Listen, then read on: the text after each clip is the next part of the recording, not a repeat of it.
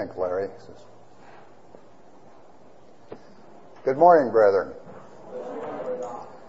I want to thank you for an opportunity to participate in your fall gathering this year.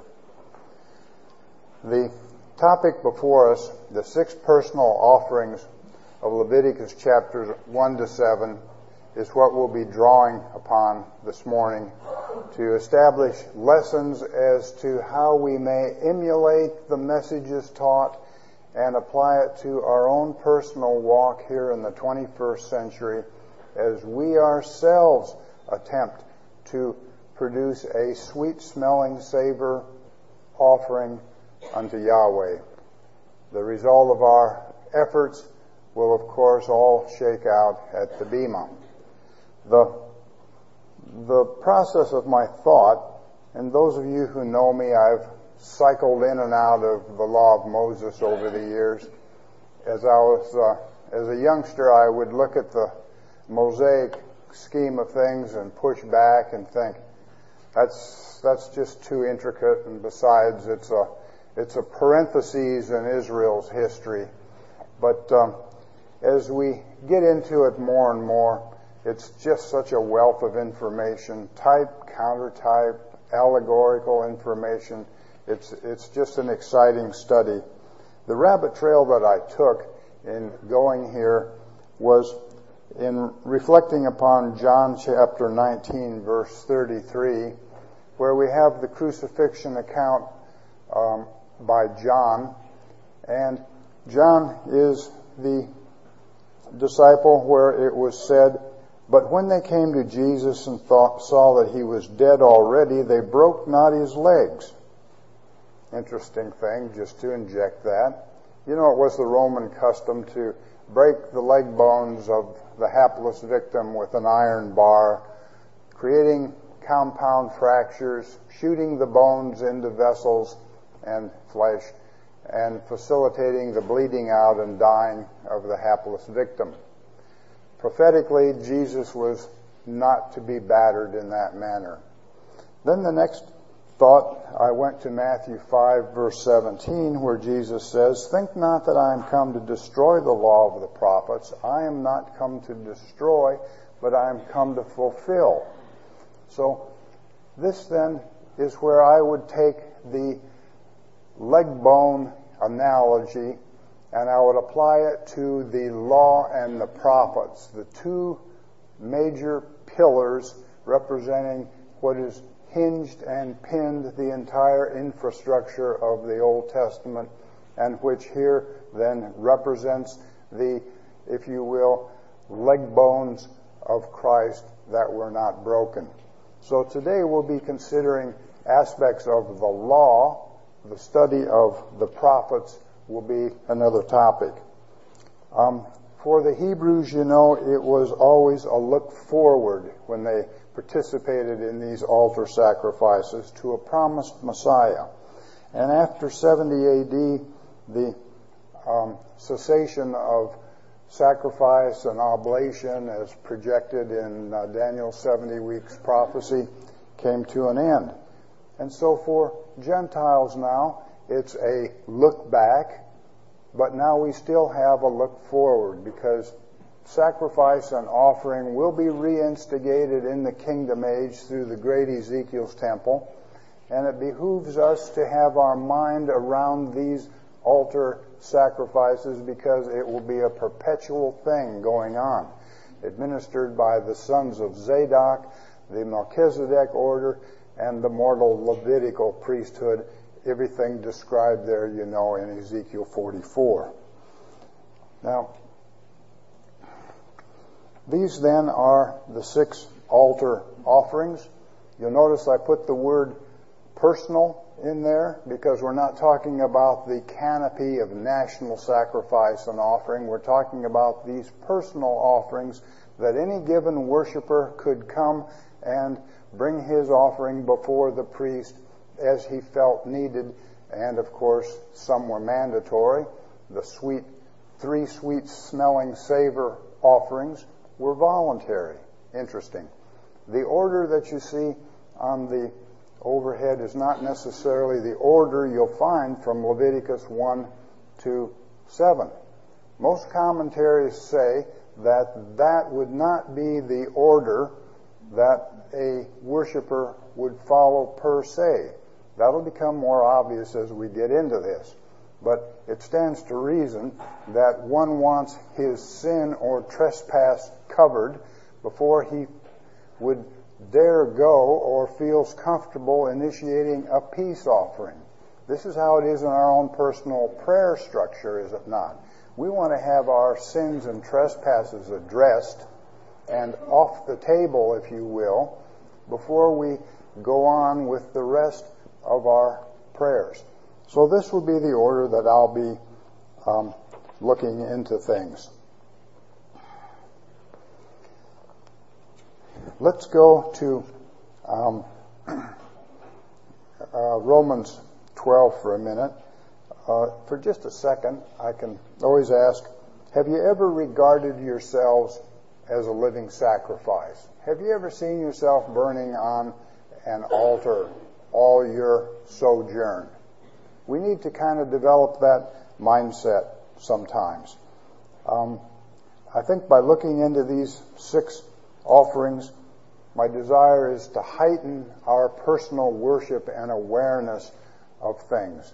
You know, when you learn something rather technical, whether it's a golf swing or it's a new computer program, generally we dissect it and break it down. I kind of work like that. Then we put it together and we start to apply it. This is what we're going to do here. By dissecting these offerings, then it can go back into and hopefully will become an amalgamation of a heightened worship perspective. The sweet-smelling savor offerings were the burnt offering, the meal offering, and the peace offering. Commentaries have stated, and that's Brother Barling, H.P. Mansfield, Brother Roberts, that, as I said, this was not and would not be the order of presentation if one were bringing his offerings before the tabernacle. Together, though, they do make a complete prophecy of the work of the Lord Jesus. No one offering would have accomplished all of that. The one that came closest to that was the burnt offering, which was used pre-Mosaically. But in total, these are required to round out the various aspects of Christ's sacrifice.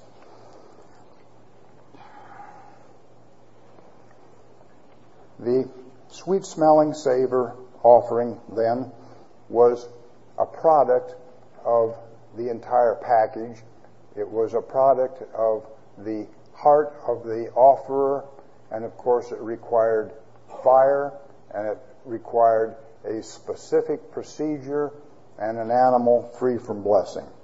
Now, before the law of Moses, when the sons of God began to call upon the name of the Lord, we know that the burnt offering was initiated early on. We can presume that that's what was the offering once the skins were removed to cover Adam and Eve. But it soon became clear that this was the offering that was given throughout the early antediluvian times. The introduction of the burnt offering did not target specific sins other than to acknowledge that man now by nature was sinful and estranged from Yahweh, and that to have fellowship with his Creator, blood was to be offered as the medium of sanctification. The word burnt offering is rendered an offering that ascends. You know, Noah was saved from the destruction of the flood, and he took of every clean beast and every clean fowl and offered burnt offerings on the altar, we're told in Genesis 8. The test of Abraham's faith was to offer Isaac, and no specific sin was being targeted. The burnt offering was so all-encompassing that the sin offering and the trespass offering were not introduced specifically until the inception of the law of Moses. But it is probably for this reason that the burnt offering is listed first in Leviticus 1.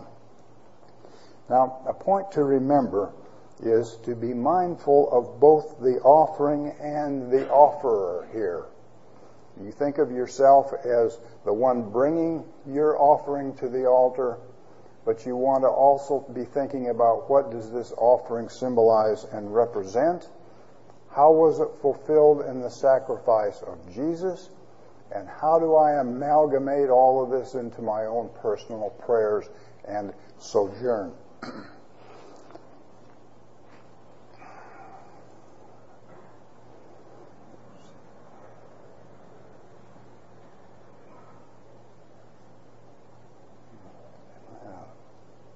Now, going to Romans 12 then, this is a familiar passage.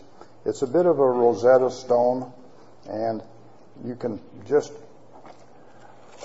go there if you wish for a minute. It's such a big verse. It has so many figurative ramifications to it, and let me just get there. It's the presenting of our bodies as a living sacrifice. And it's, I beseech you, therefore, brethren, by the mercies of God, that you present your bodies a living sacrifice, holy, acceptable unto God, which is your reasonable service. And be not conformed to this world, but be you transformed by the renewing of your mind, that you may prove what is that good and acceptable and perfect will of God. Now you'll notice the words here that we'll be talking about. The presenting of our bodies. This word present means to stand beside, to be in the vicinity of, to be in covenant with. So the standing and the presenting of our bodies, and on the overhead we have a shadow as if perhaps that is Christ that is in the vicinity of us and vice versa because of our relationship. So this is what's meant by that. We present ourselves, we come in contact with Christ. The Hebrew countertype is, you recall that blood was always poured out at the base of the altar. For something to be efficacious, it had to be in contact with the altar. For us to benefit from the atoning work of Christ, we have to be and stay in His vicinity, do we not? The transforming here is a word that, to be ye transformed, is a word that is a biological word, is metamorphos or metamorpho, and it's the concept of a insect going through a larva stage, emerging as a transformed, lovely butterfly. It's an unseen change for us in contrast to that example. It's an internal change which takes place. Now,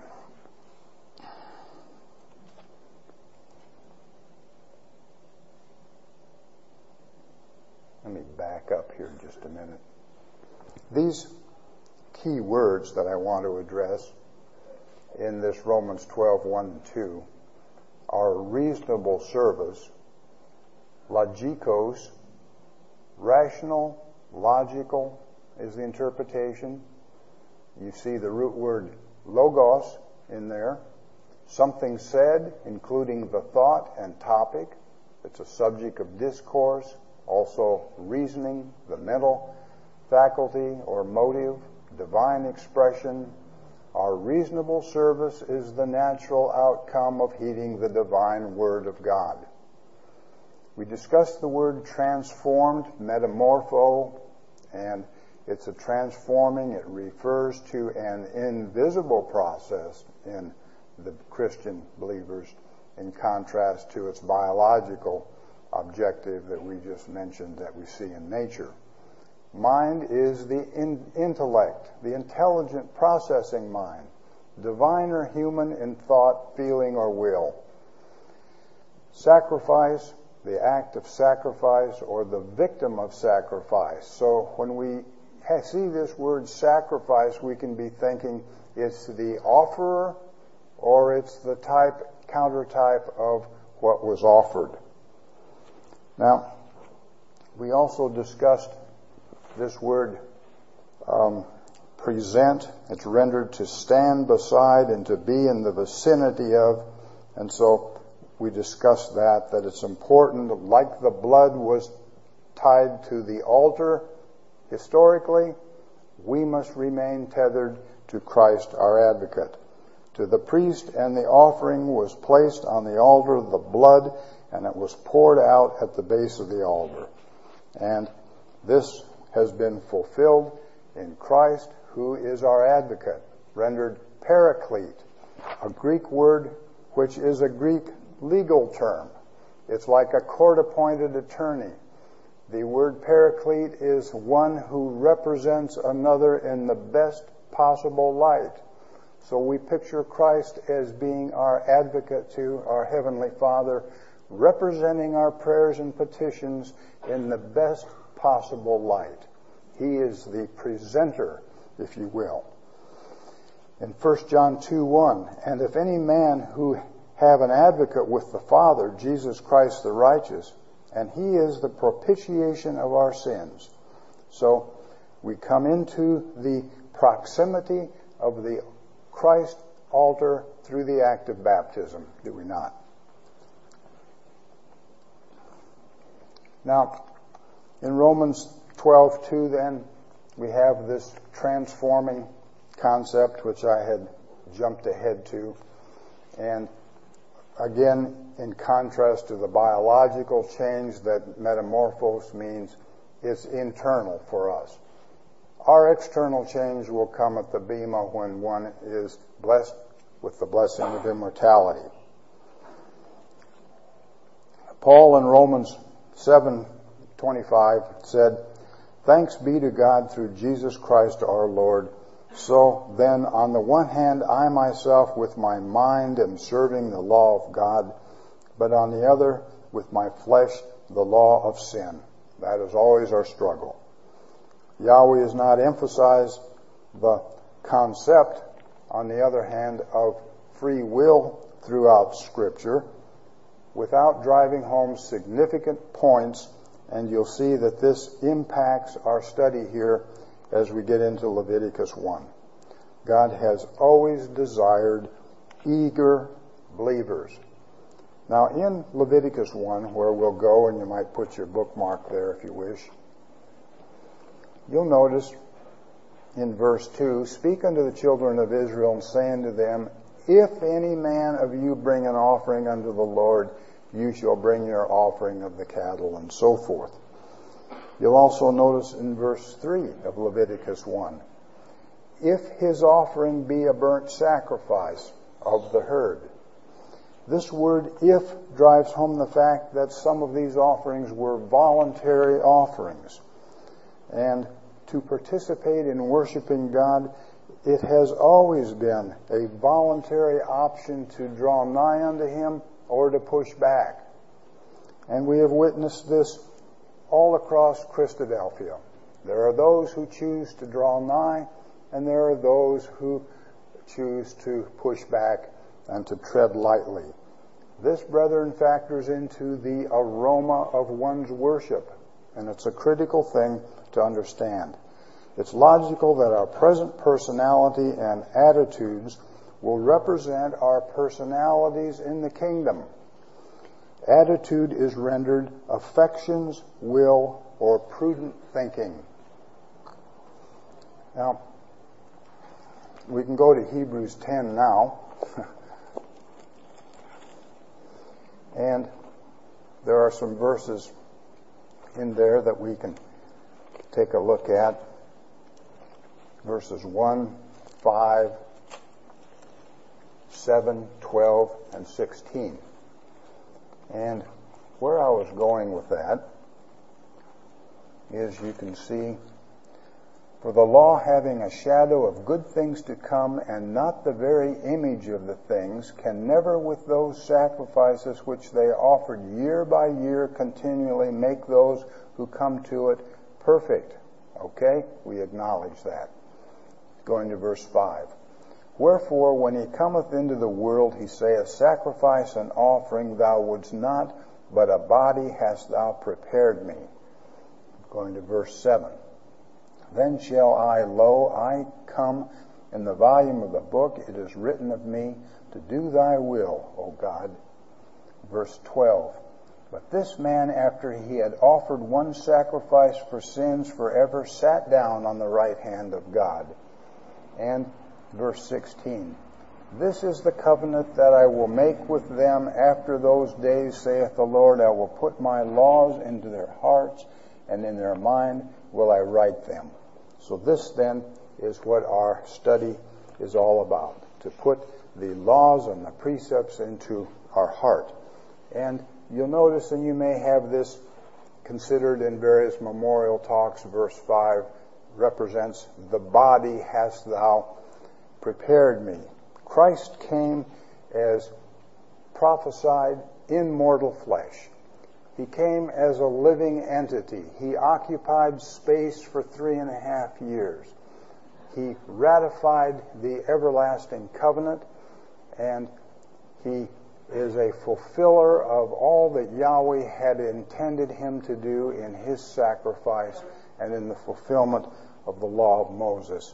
So we look at this and we know and we understand the atonement process, that out of this process eventually there had to be a human who would qualify as a perfect sacrifice, because eventually the efficacy, the atoning power of the law would have to come to an end. It was only a temporary look forward. Now,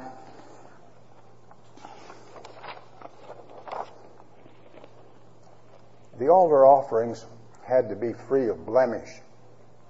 And this, you recall, when the Passover lamb was to be scrutinized for the national sacrifice, it was scrutinized for 4 days.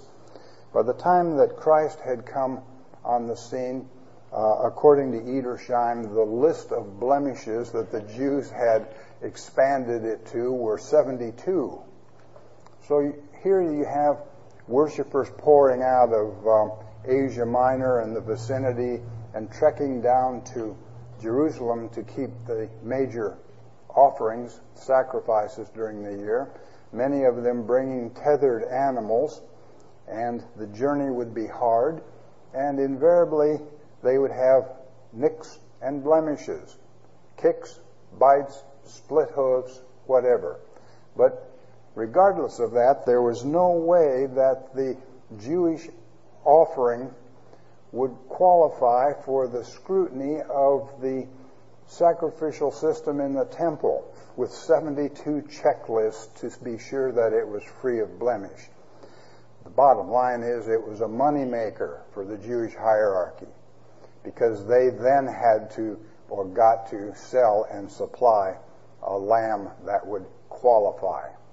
And this then is why Jesus, you can see, with such contempt, had scorned them, throwing over the money changers' tables and saying, "You have made my Father's house a den of thievery."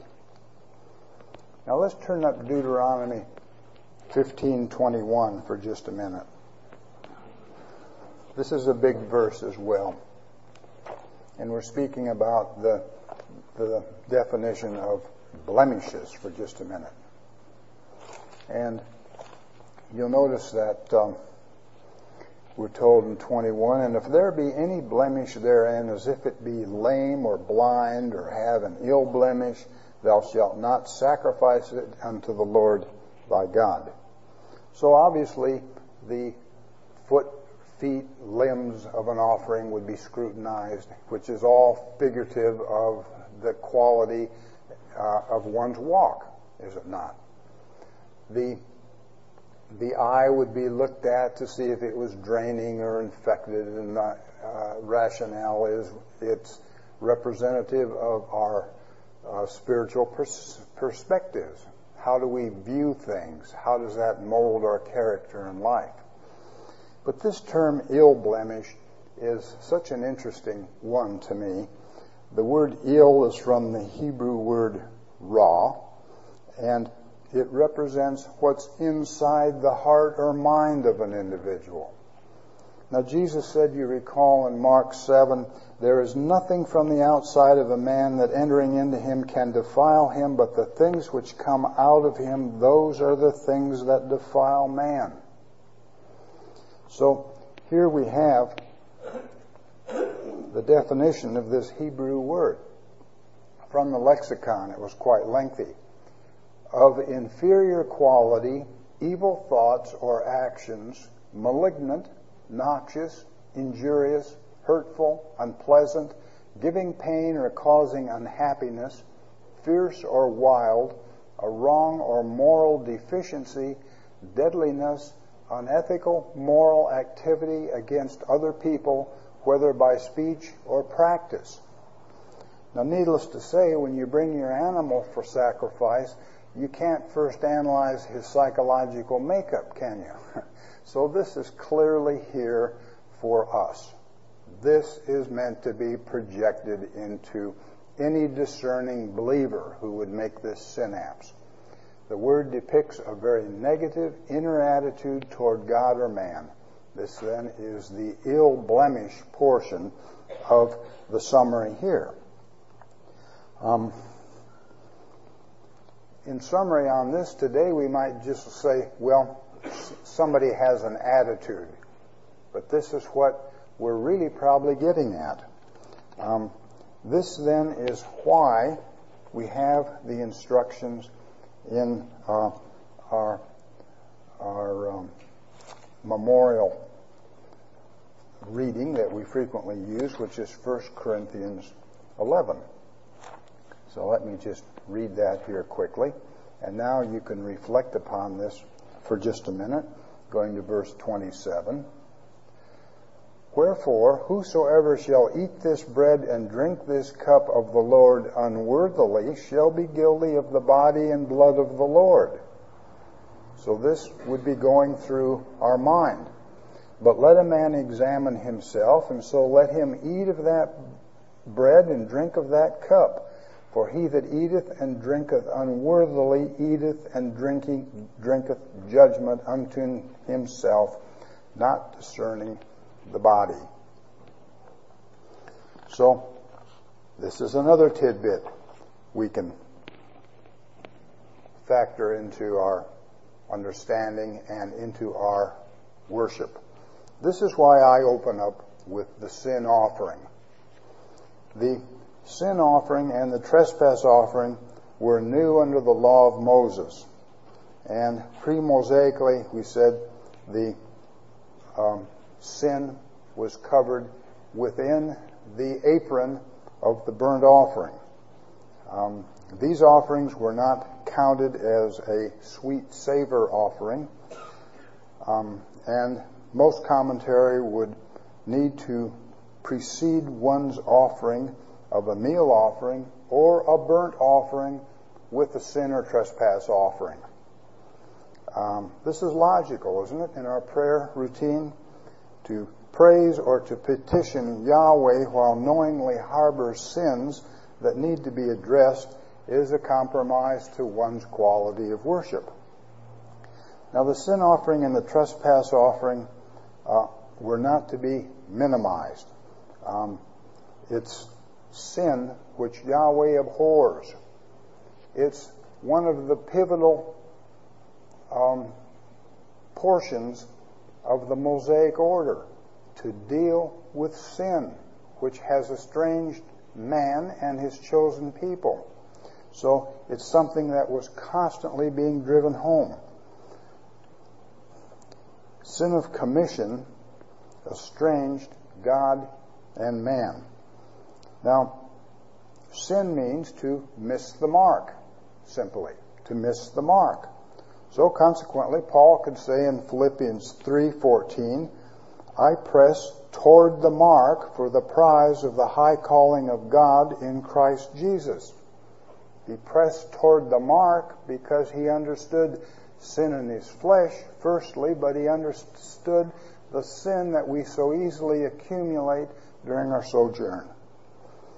Now, contrary to the voluntary option of the 3 sweet savor offerings, the sin offering was mandatory. Mandatory. So there was no opting out of it. Especially once the sin had come to light and had been identified, it was expected to be dealt with. Clearly, no atonement for sin could be made until the offender knew about it, and he was not liable to incur the wrath of God for something he knew nothing of, thus exercising and showing Yahweh's mercy. But sin, once known, required immediate action. This offering made no provision for willful or presumptuous sin, but only for sins of ignorance, the sin offering. It was God's mercy in the way that he treated this then. Thus, the offering was an offering of opportunity to right a wrong and to regain fellowship with God. And this is how we need to, brethren, look at the process of seeking forgiveness in our own worship. It needs to be looked at rather than a burdensome chore or a big unpleasantry that we put off and put off and put off. It's an opportunity to unload this from our conscience.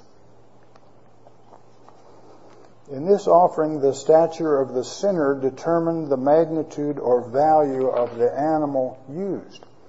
So here again, you can see how God weights sin. If the sinner were of the priestly order, he had to publicly confess his sin, and he had to bring a bullock without blemish, and the procedure then would be the same all the way through. Place his hand on the animal, confess his sin, offer his own personal prayer, slay the animal by cutting its throat. How many of you have cut an animal's throat yet? It would be a big soul-searching deal. And that was for the priest. Now, if it were a sin of the entire congregation, see, we're ticking down in magnitude here of responsibility. That's how God looks at things. Now, if the entire congregation were guilty of a sin, representatives of the offending tribes would come forth and all put their hand on the animal before it was slain. Now, these 2 categories were weighed heavier than the other categories. The next 2 categories would be a ruler, and then lastly would be a commoner, which would be like you and I. And this then was weighted proportionally. So the phrase scripturally, to whom much is given, much is expected, applies all the way through. One's order of responsibility, obviously, Yahweh looks at differently than a fledgling in the truth, let's say. The priestly order represents the whole structure of God's worship. Therefore, they bore their responsibility. And hence you can recall in Ezekiel 44, the Levitical priesthood shall bear their shame, and they shall not come near to me, said the prince, because they participated in all the whoredoms of historical Israel. Recall that. The congregation represents his chosen nation. So if there was a sin involving the nation of Israel somehow, that then was also very serious. You have God's divine designated priestly hierarchy engaged in sin. You have his chosen nation engaged in sin. This is weighted heavenly against a individual king or a commoner. Blood from the bullock of a sin offering for either a priest or representing sins of the congregation was brought into the holy place now and sprinkled 7 times before the veil. Blood was also put on the horns of the altar of incense in the holy place. The remainder was poured out at the base of the altar, the great altar of burnt sacrifice out in the courtyard. No blood from a goat offered by a commoner or a king was taken into the holy place. It was poured out around the base of the great altar. No part of the bullock that was offered for the king and or the nation could be eaten. It couldn't be eaten by the priests later as food.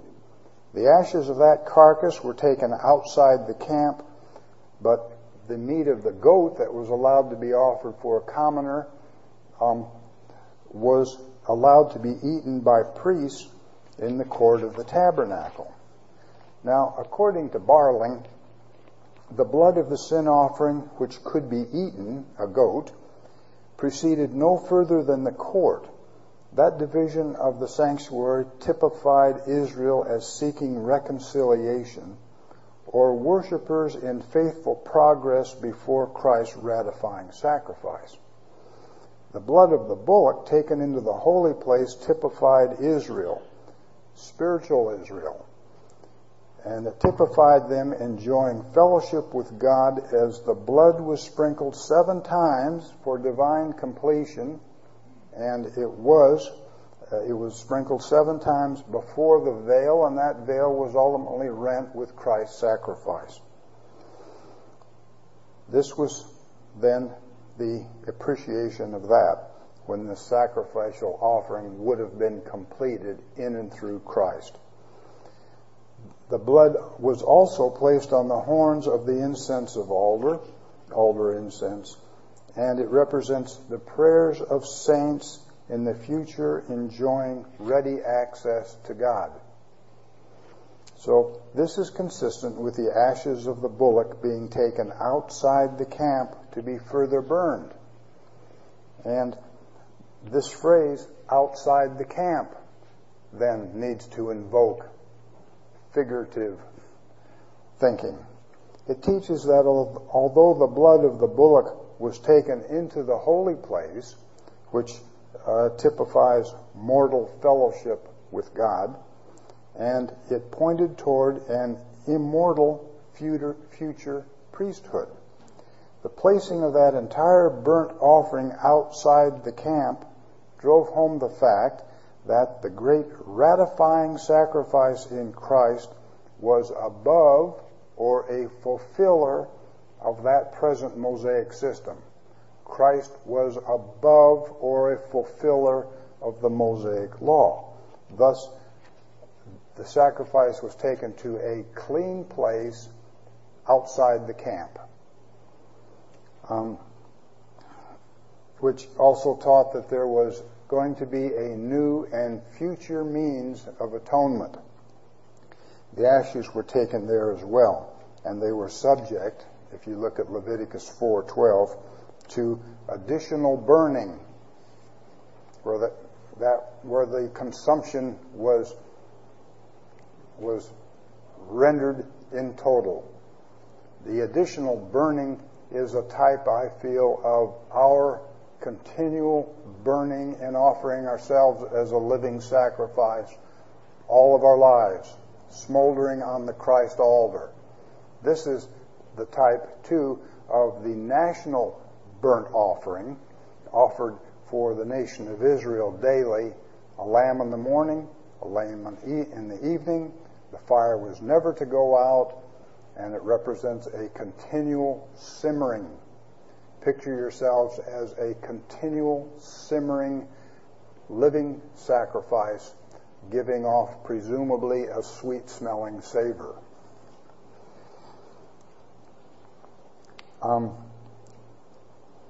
This double burning we can only wonder at. We do observe that the mortal Levitical order will bear their iniquity, as referenced in Ezekiel 44. That also, I think, is a counter-type fulfillment of this, in that the Levitical mortal order must undergo a double burning for the iniquities they participated in under the Old Testament. Yahweh's fire, among other things, is about judgment. And we'll talk about what fire means a little more third hour. Now, let's take a look at Hebrews 13 for just a second. And I'll read verse 10 to 14.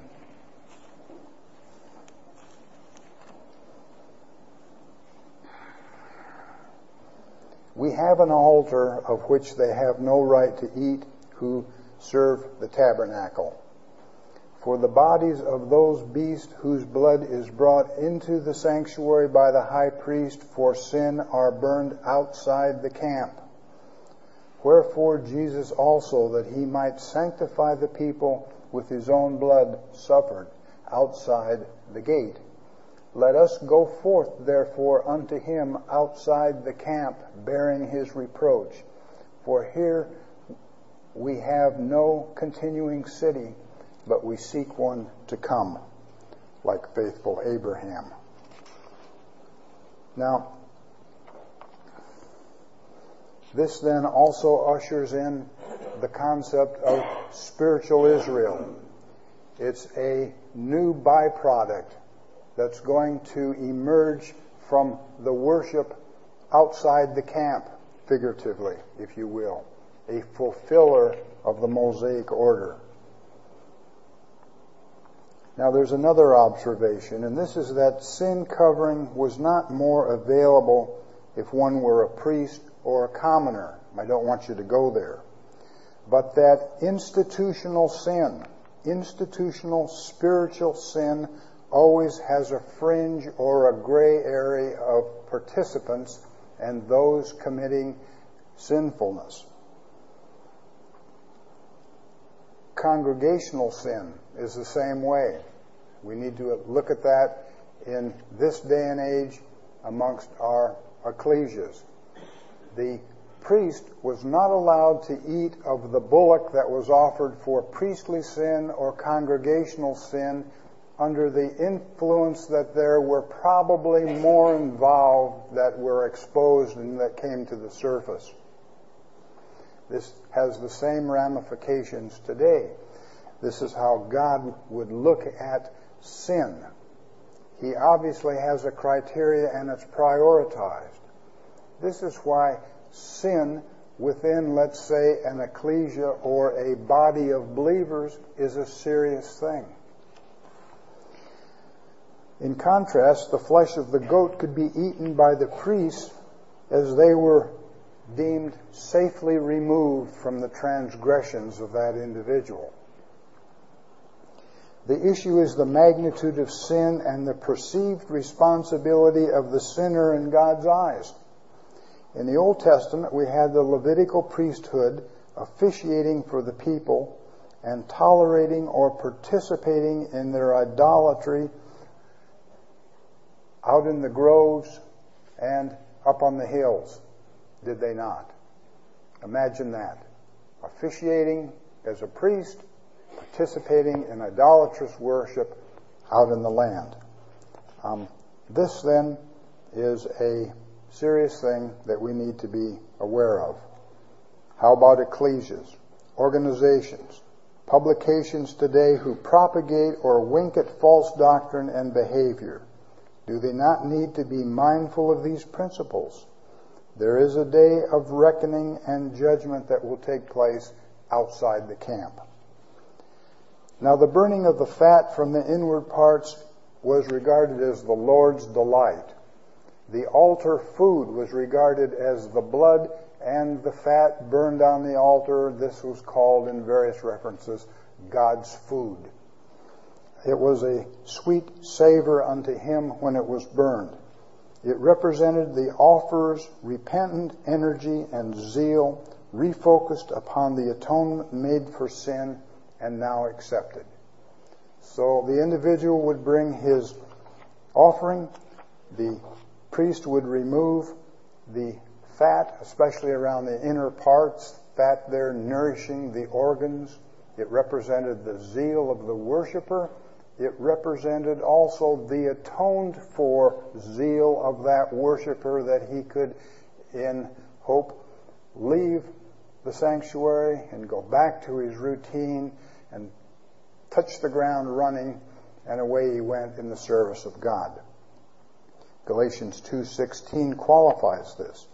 Knowing that a man is not justified by the works of the law, but by the faith of Jesus Christ.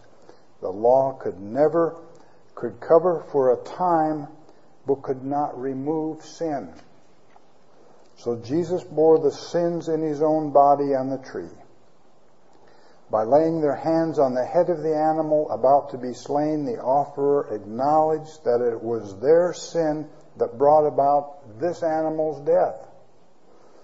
In figure, when we accept the sacrifice of Christ on our behalf, we acknowledge that our sins have necessitated his death, and that the Lord had laid upon him the iniquity of us all, to quote from Isaiah 53:6.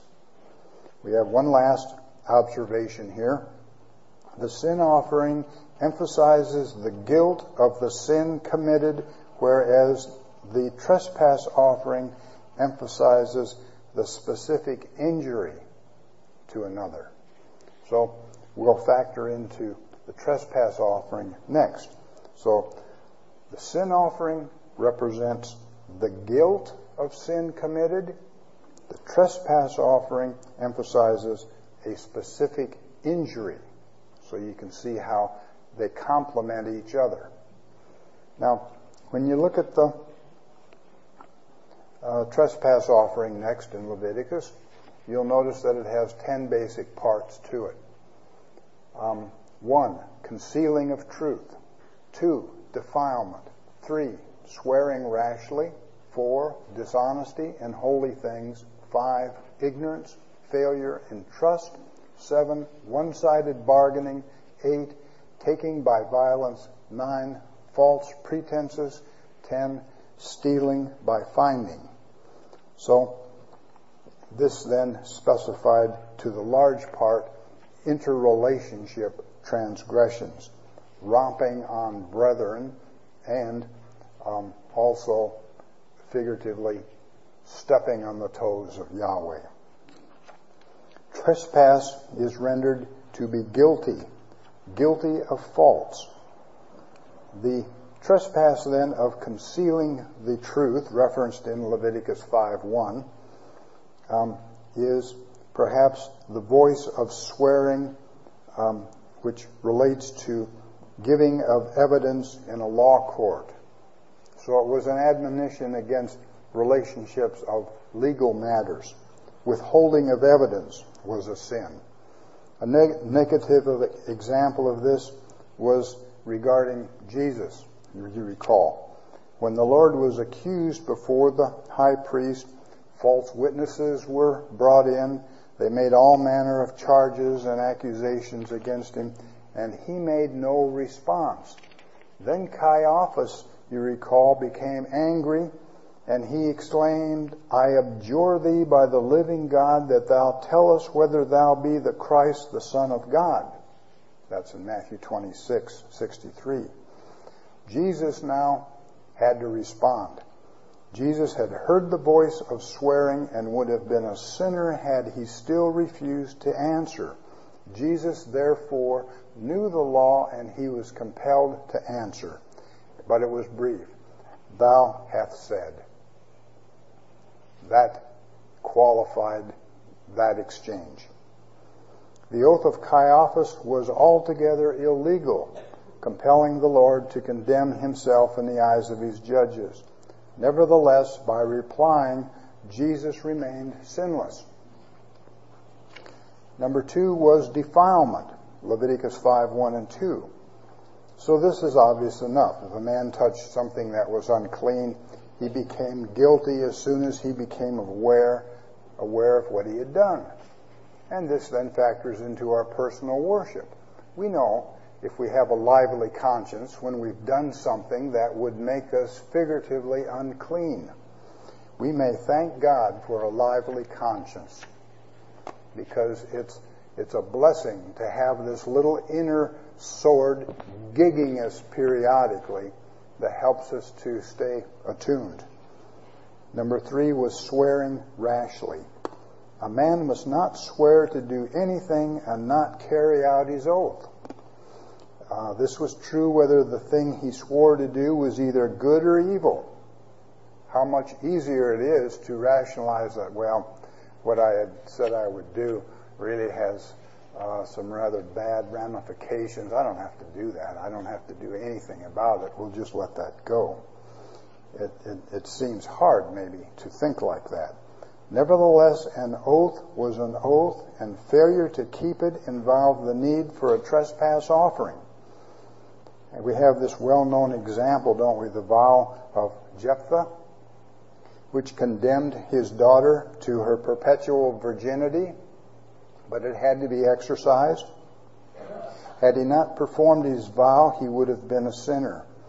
And therefore, we can appreciate the words of wisdom of Christ. Swear not at all, but let your communication be yea, yea, and nay, nay. For whatsoever is more than these cometh of evil.